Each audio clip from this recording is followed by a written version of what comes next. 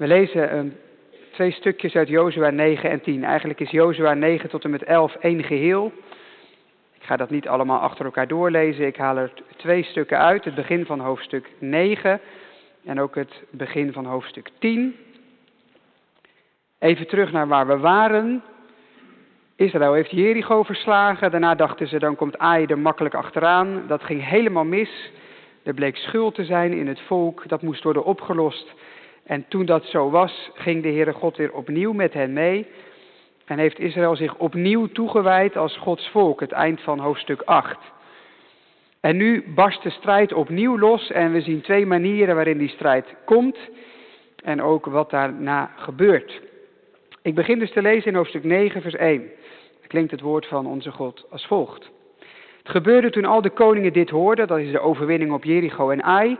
De koningen die aan deze kant van de Jordaan waren, dus in het beloofde land, in het bergland, het laagland, de kust aan de grote zee, tegenover de Libanon, de Hethieten, Amorieten, Kanaanieten, Ferezieten, Hevieten en Jebusieten, met andere woorden een enorme groep, dat ze samen bij elkaar kwamen om eensgezind tegen Jozua en Israël te strijden. Toen de inwoners van Gibeon hoorden wat Jozua met Jericho en Ai had gedaan, deden ze iets anders. Zij gingen met een list te werk. Ze gingen op weg en deden zich voor als gezanten. Ze namen versleten zakken op hun ezels en versleten, gescheurde en weer dichtgebonden leren wijnzakken. Ze hadden versleten, opgelapte schoenen aan hun voeten, versleten kleren aan en alle brood van hun proviand was droog en kruimelig. Ze gingen naar Jozua, naar het kamp in Gilgal en zeiden tegen hem, tegen heel Israël, we zijn uit een ver land gekomen. Nu dan, sluit een verbond met ons. En de mannen van Israël zeiden hen, misschien woont u wel in ons midden. Hoe kunnen we dan een verbond met u sluiten? Maar zij zeiden tegen Jozua, wij zijn uw dienaren. Jozua zei, waar komen jullie dan vandaan? Wie zijn jullie? En zij zeiden tegen hem, uw dienaren zijn uit een zeer ver land gekomen, omwille van de naam van de Heer uw God. Want we hebben zijn roem gehoord en alles wat hij in Egypte heeft gedaan. Alles wat hij gedaan heeft aan de 2 koningen van de Amorieten, die aan de overzijde van de Jordaan woonden. Sion, de koning van Hesbon, en Og, de koning van Bazan, in Astarot. Daarom zeiden onze oudsten en al de inwoners van ons land, neem proviand mee voor op reis, ga hen tegemoet. Zeg tegen hen, wij zijn uw dienaren en sluit een verbond met ons. Dit brood van ons hebben we warm als voedsel voor onderweg uit onze huizen meegenomen, toen we vertrokken om naar jullie toe te komen. En zie, het is nu droog en kruimelig. En deze leren wijnzakken waren nieuw toen we ze vulden. Kijk maar hoe ze gescheurd zijn. En we hebben deze kleren en onze schoenen nieuw aangetrokken. Ze zijn versleten door de reis, die heel lang was. Toen namen de mannen van hun proviand en ze vroegen niet om een uitspraak van de Heere. En Jozua sloot vrede met hen, sloot een verbond met hen, dat hij hen zou laten leven. En de leiders van de gemeenschap zwoeren hun eed. Ze komen er dus achter daarna dat dat bedrog is, dat het eigenlijk een volk is dat vlakbij hen woont. En dan in hoofdstuk 10 proeven ze de gevolgen. Vers 1, hoofdstuk 10. Het gebeurde toen Adoni-Zedek, de koning van Jeruzalem, gehoord had dat Jozua Ai had ingenomen en het met de ban had geslagen. En met Ai en zijn koning hetzelfde had gedaan als met Jericho en zijn koning. En dat de inwoners van Gibeon vrede met Israël hadden gesloten en in hun midden verbleven, dat ze zeer bevreesd werden. Gibeon was immers een grote stad, als een van de koninklijke steden, groter dan Ai, met sterke mannen als inwoners. Daarom stuurde Adoni-Zedek, de koning van Jeruzalem, boden naar Hoham, de koning van Hebron, Piream, de koning van Jarmut, en naar Jafia, de koning van Lachis, naar Debir, de koning van Eglon, om te zeggen, kom naar me toe en help mij. Laten wij Gibeon verslaan, omdat het vrede heeft gesloten met Jozua en de Israëlieten. De 5 koningen van de Amorieten verzamelden zich, trokken op, de koning van Jeruzalem en Hebron, Jarmut, de koning van Lachis en de koning van Eglon, met al hun legers. Ze sloegen hun kamp op bij Gideon en streden ertegen. Toen stuurden de mannen van Gibeon boden naar Jozua in het kamp bij Gilgal om te zeggen, trek uw handen niet af van uw dienaren, kom snel naar ons toe, verlos ons, help ons. Want iedereen is tegen ons gekomen om te strijden. Jozua trok op van Gilgal, hij en al het krijgsvolk met hem. En alle strijdbare helden. Want de Heer had tegen Jozua gezegd, wees niet bang voor hen. Ik heb hen in uw hand gegeven. Niemand zal voor u stand houden.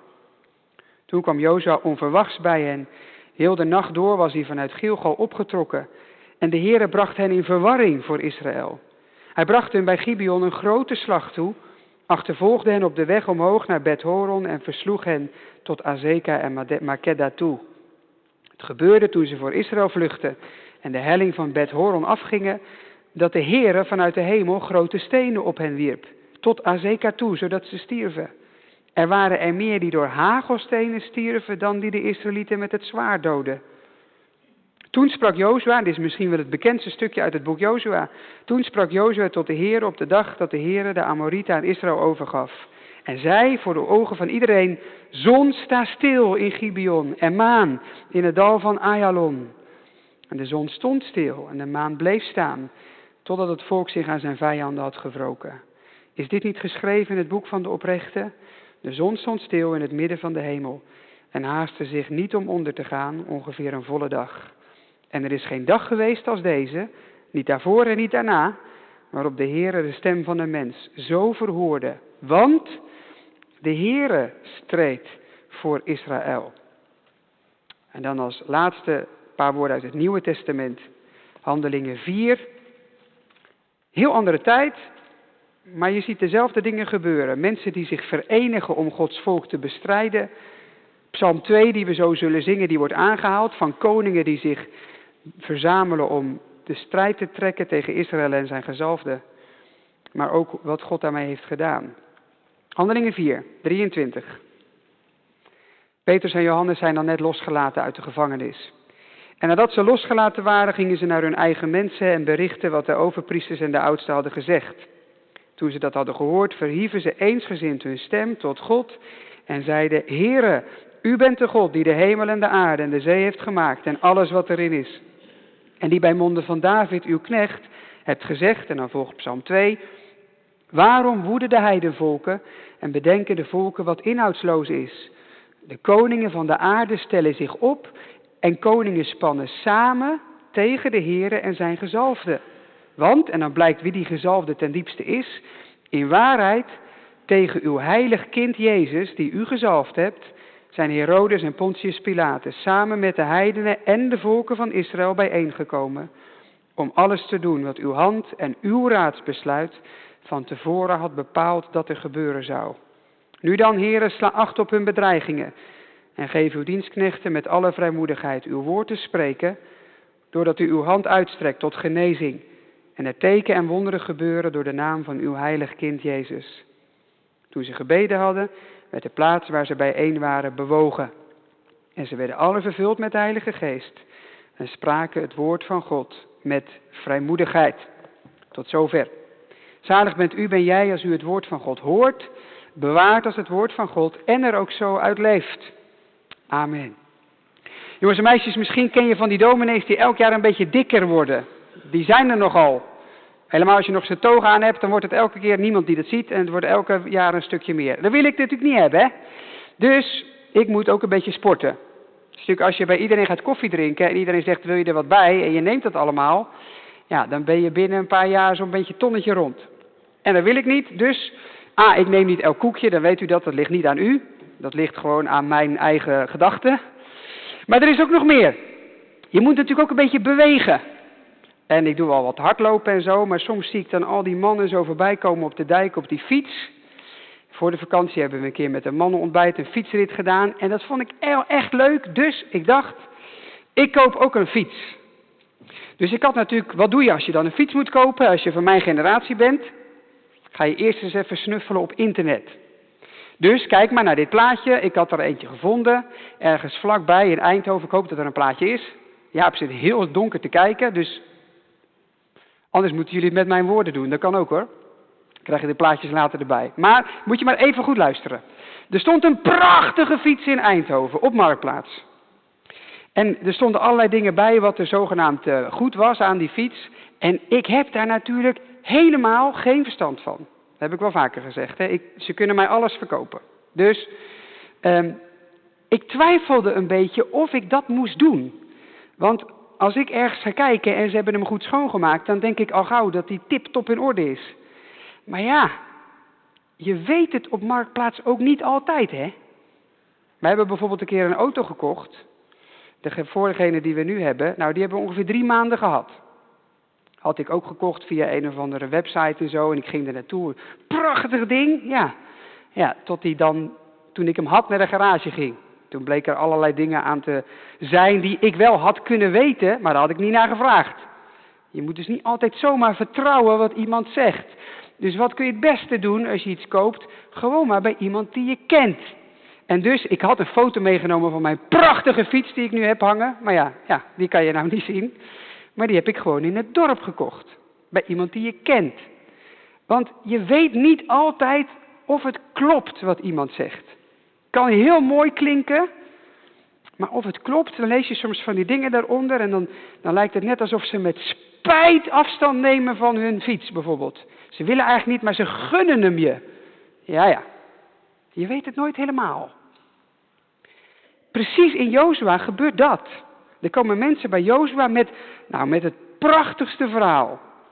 Ze zeggen, we zijn helemaal van weet ik waar gekomen, want jullie God is zo bijzonder, daar willen we bij horen. Kijk maar naar onze kleren en wat we bij hebben, het is allemaal vergaan en versleten, zo lang zijn we onderweg. Want jullie God, ja, dat is echt het enige waar we bij willen horen. En Jozua trapt erin. Klopt helemaal niet, ze komen van heel dichtbij. Ze zijn gewoon bang voor hun eigen hachie.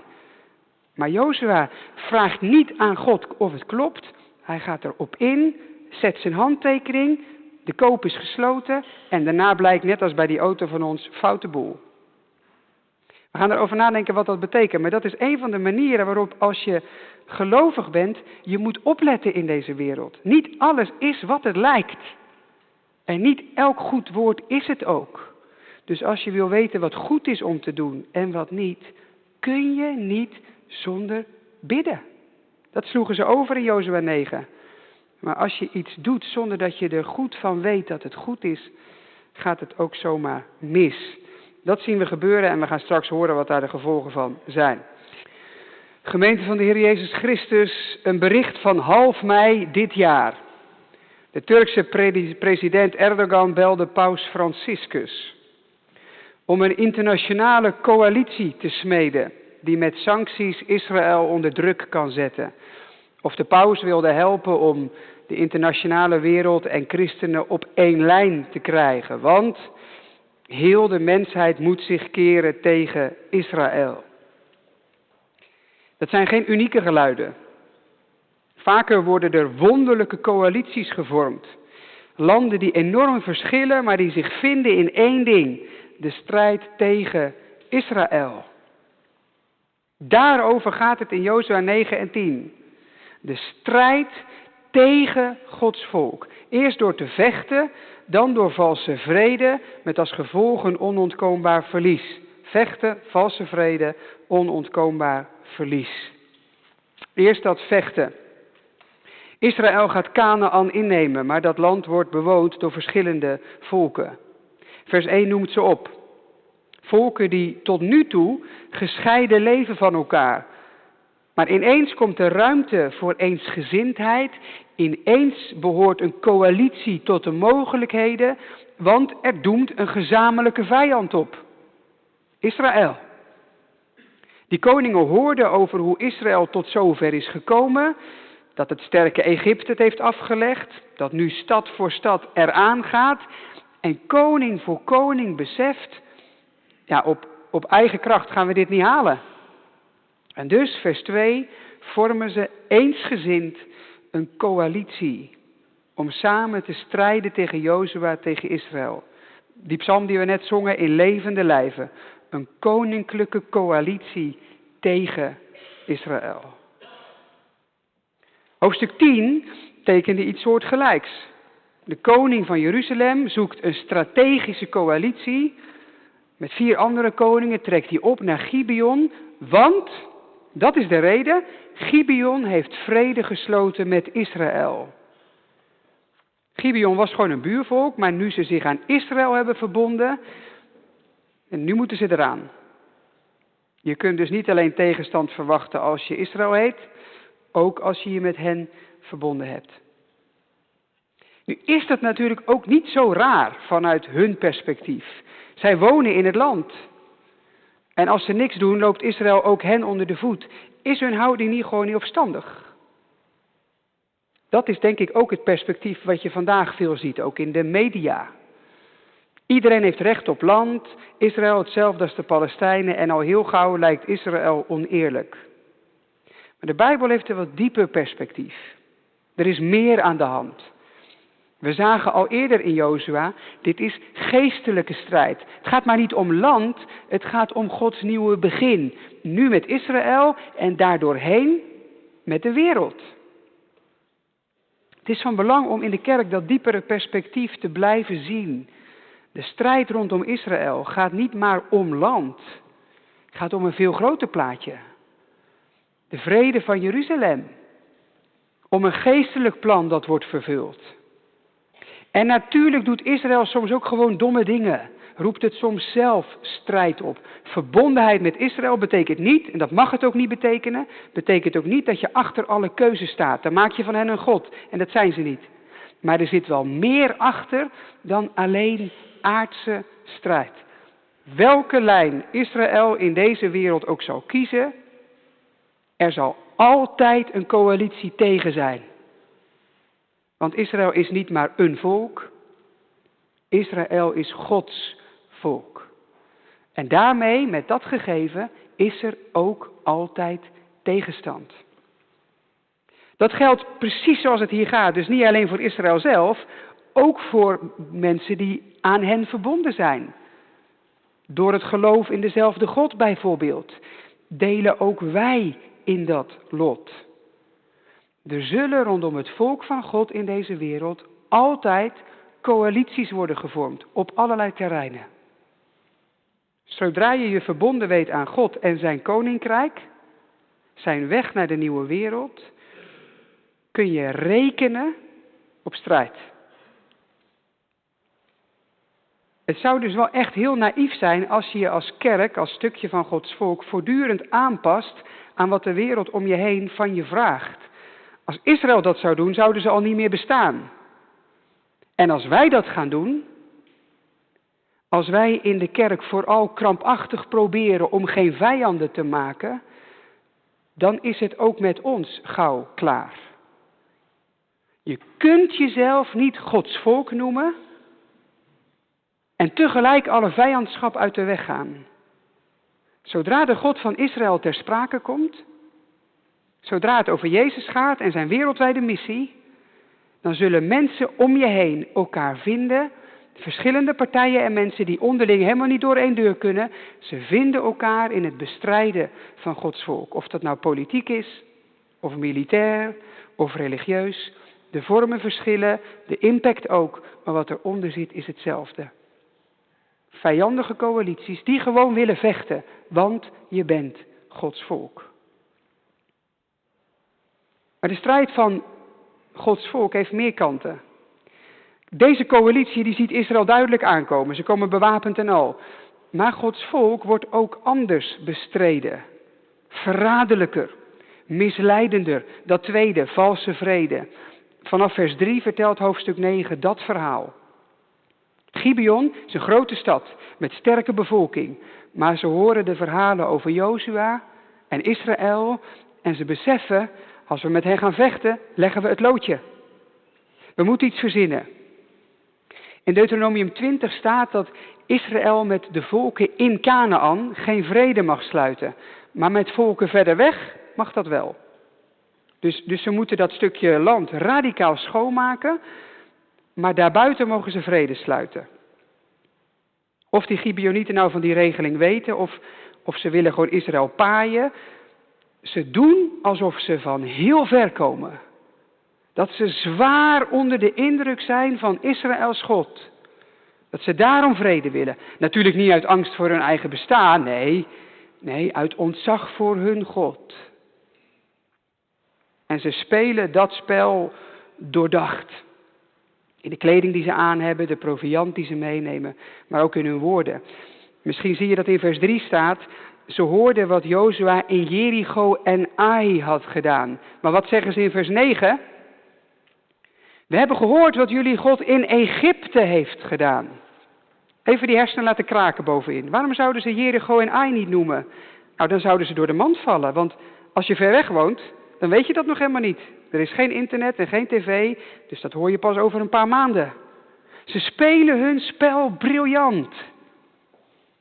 En dus trapt Jozua er met zijn open ogen in. Er was wel een alarmbelletje afgegaan, vers 7. Ja, maar wie zijn jullie eigenlijk? Misschien wonen jullie wel heel dichtbij. Maar het toneelspel is zo overtuigend dat alle twijfel wordt weggenomen. Zelfs zo dat Israël niet eens meer aan God vraagt hoe het zit. Ze zijn ervan overtuigd dat ze het zelf al snappen. En zonder gebed sluiten ze een verbond. De list van Gibeon is geslaagd. Israël ingepakt. Niet met vechten, maar met valse vrede. Ook hier blijkt dus wel, of je nou Israël heet of christelijke gemeente, al ben je Gods volk, je bent lang niet altijd zonder fouten. Je maakt lang niet altijd juiste keuzes. Israël gaat hier gewoon voor gaas. Ze maken een totaal verkeerde inschatting. Wie de vijand is en wie niet, daar heeft ook Gods volk niet de waarheid in pacht. De buitenkant, die zo overduidelijk lijkt, dat is lang niet altijd hoe het zit. De strijd die Gods volk moet voeren is dus ook vaak heel subtiel. Wij zeggen natuurlijk, de duivel die loopt rond als een briesende leeuw, overduidelijk aanwezig. Ja, en soms loopt hij ook op sokken. Hoor je niet waar die aankomt. Niet alles wat vijand lijkt, is het ook. Maar ook niet alles wat vriend lijkt, is dat ook. Stop dus niet te snel iedereen in hokjes en vakjes. Niet elke Palestijn is een terrorist, bijvoorbeeld. En niet elke Jood is oprecht door geloof aan ons verbonden. De wereld is meer dan je aan de buitenkant denkt te zien. En dat geldt ook voor ons vandaag. Wij focussen vaak op vijanden die we zien. Die overduidelijk de aanval inzetten. Politiek bijvoorbeeld, of de media, dat wat overduidelijk wil dat het christelijk geloof wordt ingedampt. Tegen zulke mensen en gedachten weten we vaak wel te strijden. Maar dat wat zich als Gibeon aandient, mooie woorden, overtuigend toneelspel, daarin zijn wij vaak veel minder scherp. Bijvoorbeeld, wij gaan stuiteren als de overheid zegt dat we niet meer samen mogen komen in de kerk. Dan voelen we strijd en terecht. Maar je telefoon die je heel de dag aan hebt, waardoor je geen tijd meer hebt om te bidden. En de tv die heel de avond aanstaat en je vult je hoofd met allerlei onzin en troep, waardoor er geen ruimte meer komt voor God. Die zien we niet als vijand, die zien we als vriend. Die maakt ons leven comfortabel. Oh ja? Er is zoveel in ons leven dat ons als Gods volk bestrijden wil. Juist dat wat jij nu niet meer herkent. Dat misleidende in Jozua 9 is namelijk zo overtuigend dat er geen ruimte meer is voor gebed. Vers 14. Ze gaan af op de buitenkant, vragen niet meer om een uitspraak van de Heer. Dat deden ze eerst wel. Hoofdstuk 7 en 8, toen Agan moest worden aangewezen, toen gingen ze uren bidden. En daarna wierpen ze het lot om Gods stem te verstaan. Dat hadden ze hier ook kunnen doen. Jongens, voordat we ja zeggen, we moeten eerst uren bidden.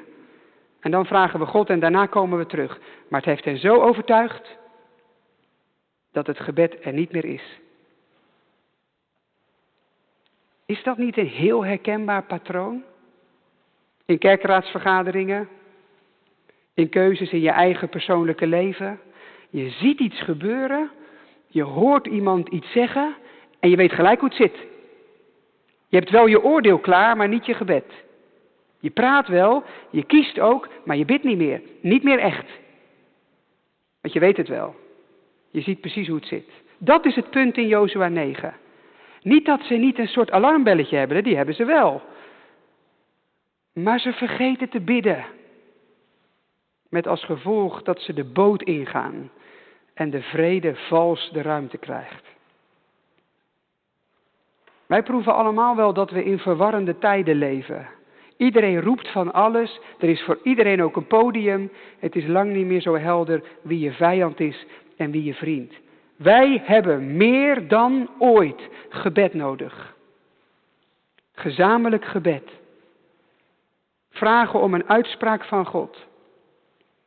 Die er heel vaak niet komt door briefjes, maar door gewoon samen de weg te gaan. Door te luisteren, door te overdenken, door dingen de tijd te geven.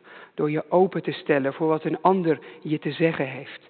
Juist op punten die voor jou eigenlijk glashelder zijn.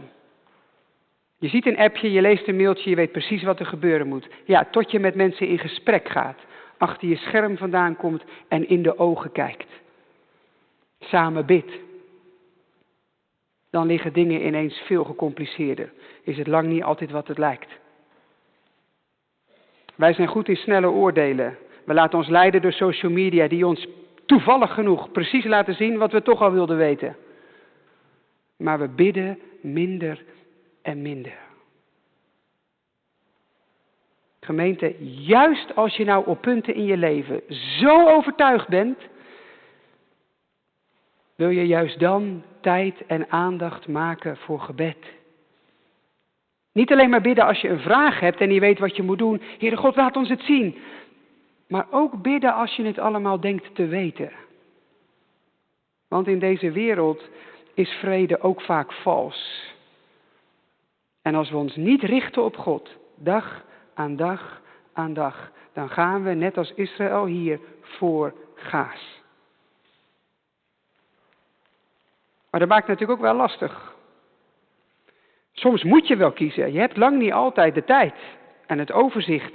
En soms bid je juist wel, maar lijken tekenen zich tegen te spreken. En wat als je het dan verkeerd ziet? Wat als je een verkeerde keuze maakt? Het gevoel kan je verlammen en je doet maar niks meer. Je voelt dat derde aankomen, een onontkoombaar verlies. Want Israël wordt bestreden met vechten.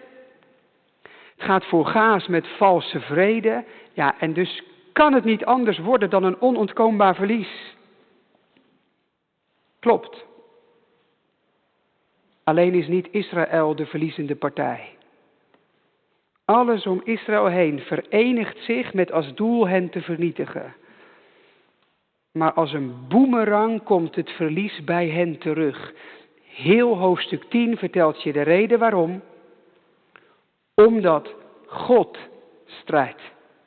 De woorden zijn overweldigend. Als je je Bijbel erbij hebt, hou hem gerust op schoot, dan zie je precies wat ik doe. Hij zegt tegen Jozua in vers 8, niemand zal voor jullie stand houden, want ik heb hen in jullie hand gegeven. Vers 10, God brengt de vijanden in verwarring. Dat betekent er gebeurt iets wat niet mensen doen, maar wat God doet, een soort wonder. Vers 11, God gooit grote stenen, hemelse hagel. Vers 12, de Heere geeft de Amorieten aan Israël over.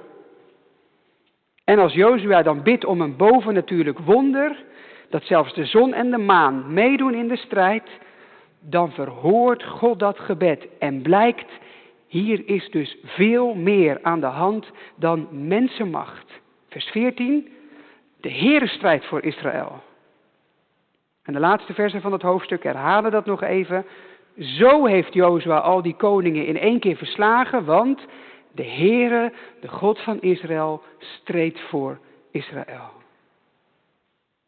Dit is wat het boek Jozua je wil leren. In allerlei verschillende situaties en contexten. De wereld vecht, biedt valse vrede, maar alles wat Gods volk bestrijdt, wacht een onontkoombaar verlies. Want God strijdt voor zijn volk. En daarom komt het goed. Dat is de reden dat wij vertrouwen hebben in de toekomst. Dat is waarom we geloven in vrede voor Israël, in Jeruzalem, in de wereld. Omdat God strijdt. Het is niet dankzij Gods volk, het is eerder ondanks hen.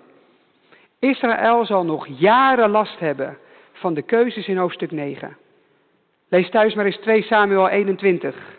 Daar lees je dat er hongersnood is in Israël. David is koning en vraagt, Heere God, waarom? Wat is er aan de hand? God zegt, het komt door Saul. Hij heeft geprobeerd de Gibeonieten te verslaan. En zo heeft hij schuld op zich geladen, want hij brak de eed die in Jozua 9 is gedaan.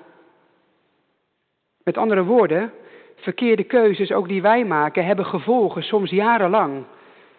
Dat wist je niet zomaar uit. En tegelijkertijd, onze keuzes gaan Gods plan niet dwarsbomen. Het brengt zijn doel nooit in gevaar. Want het is niet onze strijd waarbij God helpt. Het is Gods strijd waarbij wij worden ingeschakeld. God zet ons in beweging in Israël en hier, maar hij wordt nooit van ons afhankelijk. Er gebeurt van alles in Jozua 9 en 10. Israël doet dingen goed, ze doen dingen verkeerd. Het eind van het liedje is de overwinning voor God en zijn volk. Dat is het verhaal van deze wereld. Er gebeurt van alles. Gods volk maakt goede keuzes en hele verkeerde, maar aan het eind van het liedje is de overwinning voor God en zijn volk. Als we iets van Israël kunnen leren, dan is het dat. Alles staat of valt met de God die voor je strijdt. Strijdt die voor je, dan is het onmogelijke mogelijk. Strijdt die tegen je, dan moet je op je knieën. Maar God strijdt. Hij is machtig. Hij regeert. Hij gaat de wereld recht doen. Met hem staat of valt alles. Dat leer je in de woorden van Israël, zoals Jozua. Je leert het even goed in hun geschiedenis. Al die keren dat Israël het redde, dwars tegen alle verwachtingen in. En je zult het ook zien in Israëls toekomst. Hoe dat precies zal gaan, hoe dat exact gebeuren zal, ik weet het niet. Maar God laat zijn volk niet los. Ooit is het vechten en de valse vrede voorbij. En geeft God zijn volk shalom. Die vrede gaat trouwens wel verder dan het volk Israël alleen. Het land. Gods plan is groter dan een aantal vierkante kilometers. Als God aan vrede denkt, dan denkt hij aan wereldvrede. Vrede voor iedereen die daarom vraagt. Die God niet bestrijdt, maar zich aan hem overgeeft. Het hele Nieuwe Testament vertelt je dat verhaal. We lazen Handelingen 4. Zie je dat daar precies hetzelfde gebeurt? Ook daar een coalitie van het kwaad. Herodes en Pontius Pilatus. Ze kunnen elkaar niet lucht of zien. Ze willen allebei de macht. Maar rondom Jezus heen worden ze vrienden. Handelingen 4 tekent die coalitie nog een beetje breder. Herodes en Pilatus en de heidenen en zelfs delen van Israël. Met andere woorden, de hele wereld keert zich tegen Jezus. Met geweld van het zweepslagen en het kruis, maar ook met listen en misleiding. Je leest in het Leidersverhaal hoe valse getuigen woorden gebruiken die niet waar zijn. En dat ze listen bedenken om Jezus te kunnen begrijpen en doden. Jozua 9 herhaalt zich. Vechten, valse vrede. Nu niet om Israël te bestrijden, maar om de redder die uit Israël voortkwam. Gods heilig kind Jezus. Door de Vader gezalfd om redder van de wereld te zijn. Alles keert zich tegen hem. Maar ook dan blijkt dat er meer is dan je kunt zien. Gods eigen hand trekt aan de touwtjes en hij bepaalt wat er gebeurt. God strijdt. Even lijkt het alsof God zelf, Gods zoon, verliest. Dat het geweld en de misleiding het wint, want Jezus sterft. Maar 3 dagen later staat hij op uit de dood. Komt er een kracht vrij die strijd in deze wereld compleet zal veranderen. Er gebeurt wat in Jozua 9 wordt overgeslagen. Er wordt gebeden. En als ze samen bidden, breekt een hemelse vrede door. In genezingen, tekenen en wonderen, die staan in het kader van vervolging. Hè? Mind you, het gaat niet over een soort comfortabel leven. Het gaat over tekenen in vervolging. Als je die tekenen wil, ben je dan ook klaar voor vervolging? Alles wordt vervuld met de geest van God. En ze spreken het woord van God met vrijmoedigheid. Dat is de strijd die in het Nieuwe Testament wordt gevoerd. Vrede in Jezus' naam, die de wereld over zal gaan, vergezeld van tekenen en wonderen en getuigenissen, tot op de dag waarop Jezus terugkomt. God nog 1 keer strijden zal, door het oordeel heen, al het kwaad zal wegdoen. En de vrede wereldwijd zal worden gevierd. Een hemels Jeruzalem dat neerdaalt van God uit de hemel. En deze wereld compleet vernieuwt. Zodat mensen van alle volken hem zullen loven en aanbidden. Omdat hij de strijd niet alleen voerde, omdat hij de strijd ook gewonnen heeft. Zo leven wij in deze wereld, gemeente. Bewust van dat wat Gods volk bestrijdt. Met vechten en met valse vrede. Maar ook wetend van het verlies dat het kwaad onontkoombaar lijden zal. Want de overwinning is aan God. Hij strijdt voor zijn volk. En daarom lof zij de Heer met de heerlijkste naam van zijn namen. Christenen, loof hem met Abrahams kinderen samen. Hart, wees gerust. Hij is je licht en je lust. Alles wat adem heeft, zegt halleluja. Amen.